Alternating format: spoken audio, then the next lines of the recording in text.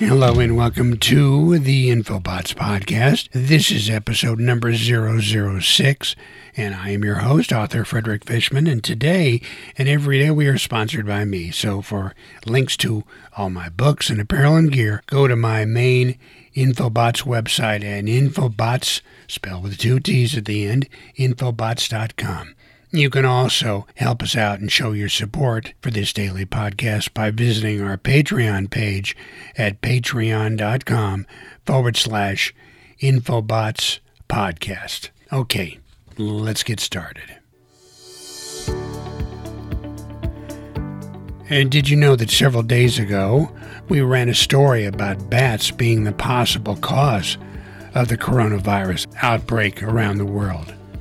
Bats that were sold in a wet market in Wuhan, China, being the specific cause of COVID-19. Well, on Sunday, June the 14th, CNN ran an excellent 1-hour special about bats and considered the connection between bats and the coronavirus. The documentary immediately addressed the coronavirus connection and came up with a conclusion at the very beginning of the program. And that conclusion is that bats are the cause for COVID-19. So with that out of the way, the CNN documentary dove deep into the bat species. And one stunning factoid about bats and human connection was that the revelation that these wet markets selling bats as a food source for medicinal purposes and for spiritual purposes have been in existence, these wet markets, for over 5,000 years.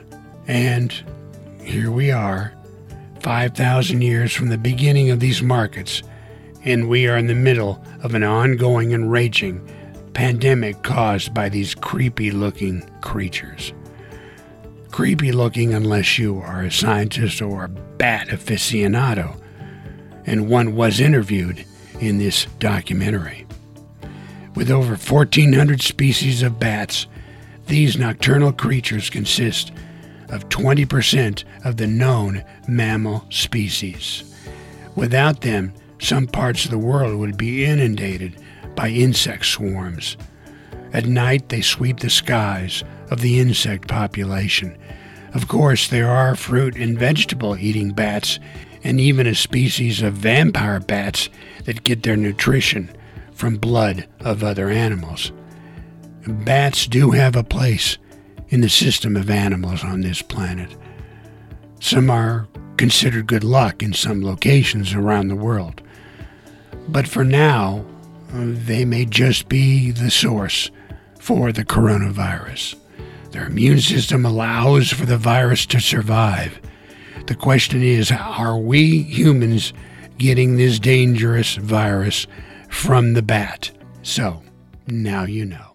Thank you for listening. We hope you will support our efforts to bring you this daily Infobots podcast. You can help us out by visiting our Patreon page at patreon.com/Infobots podcast. And join us again for another episode of the Infobots podcast. Bye-bye.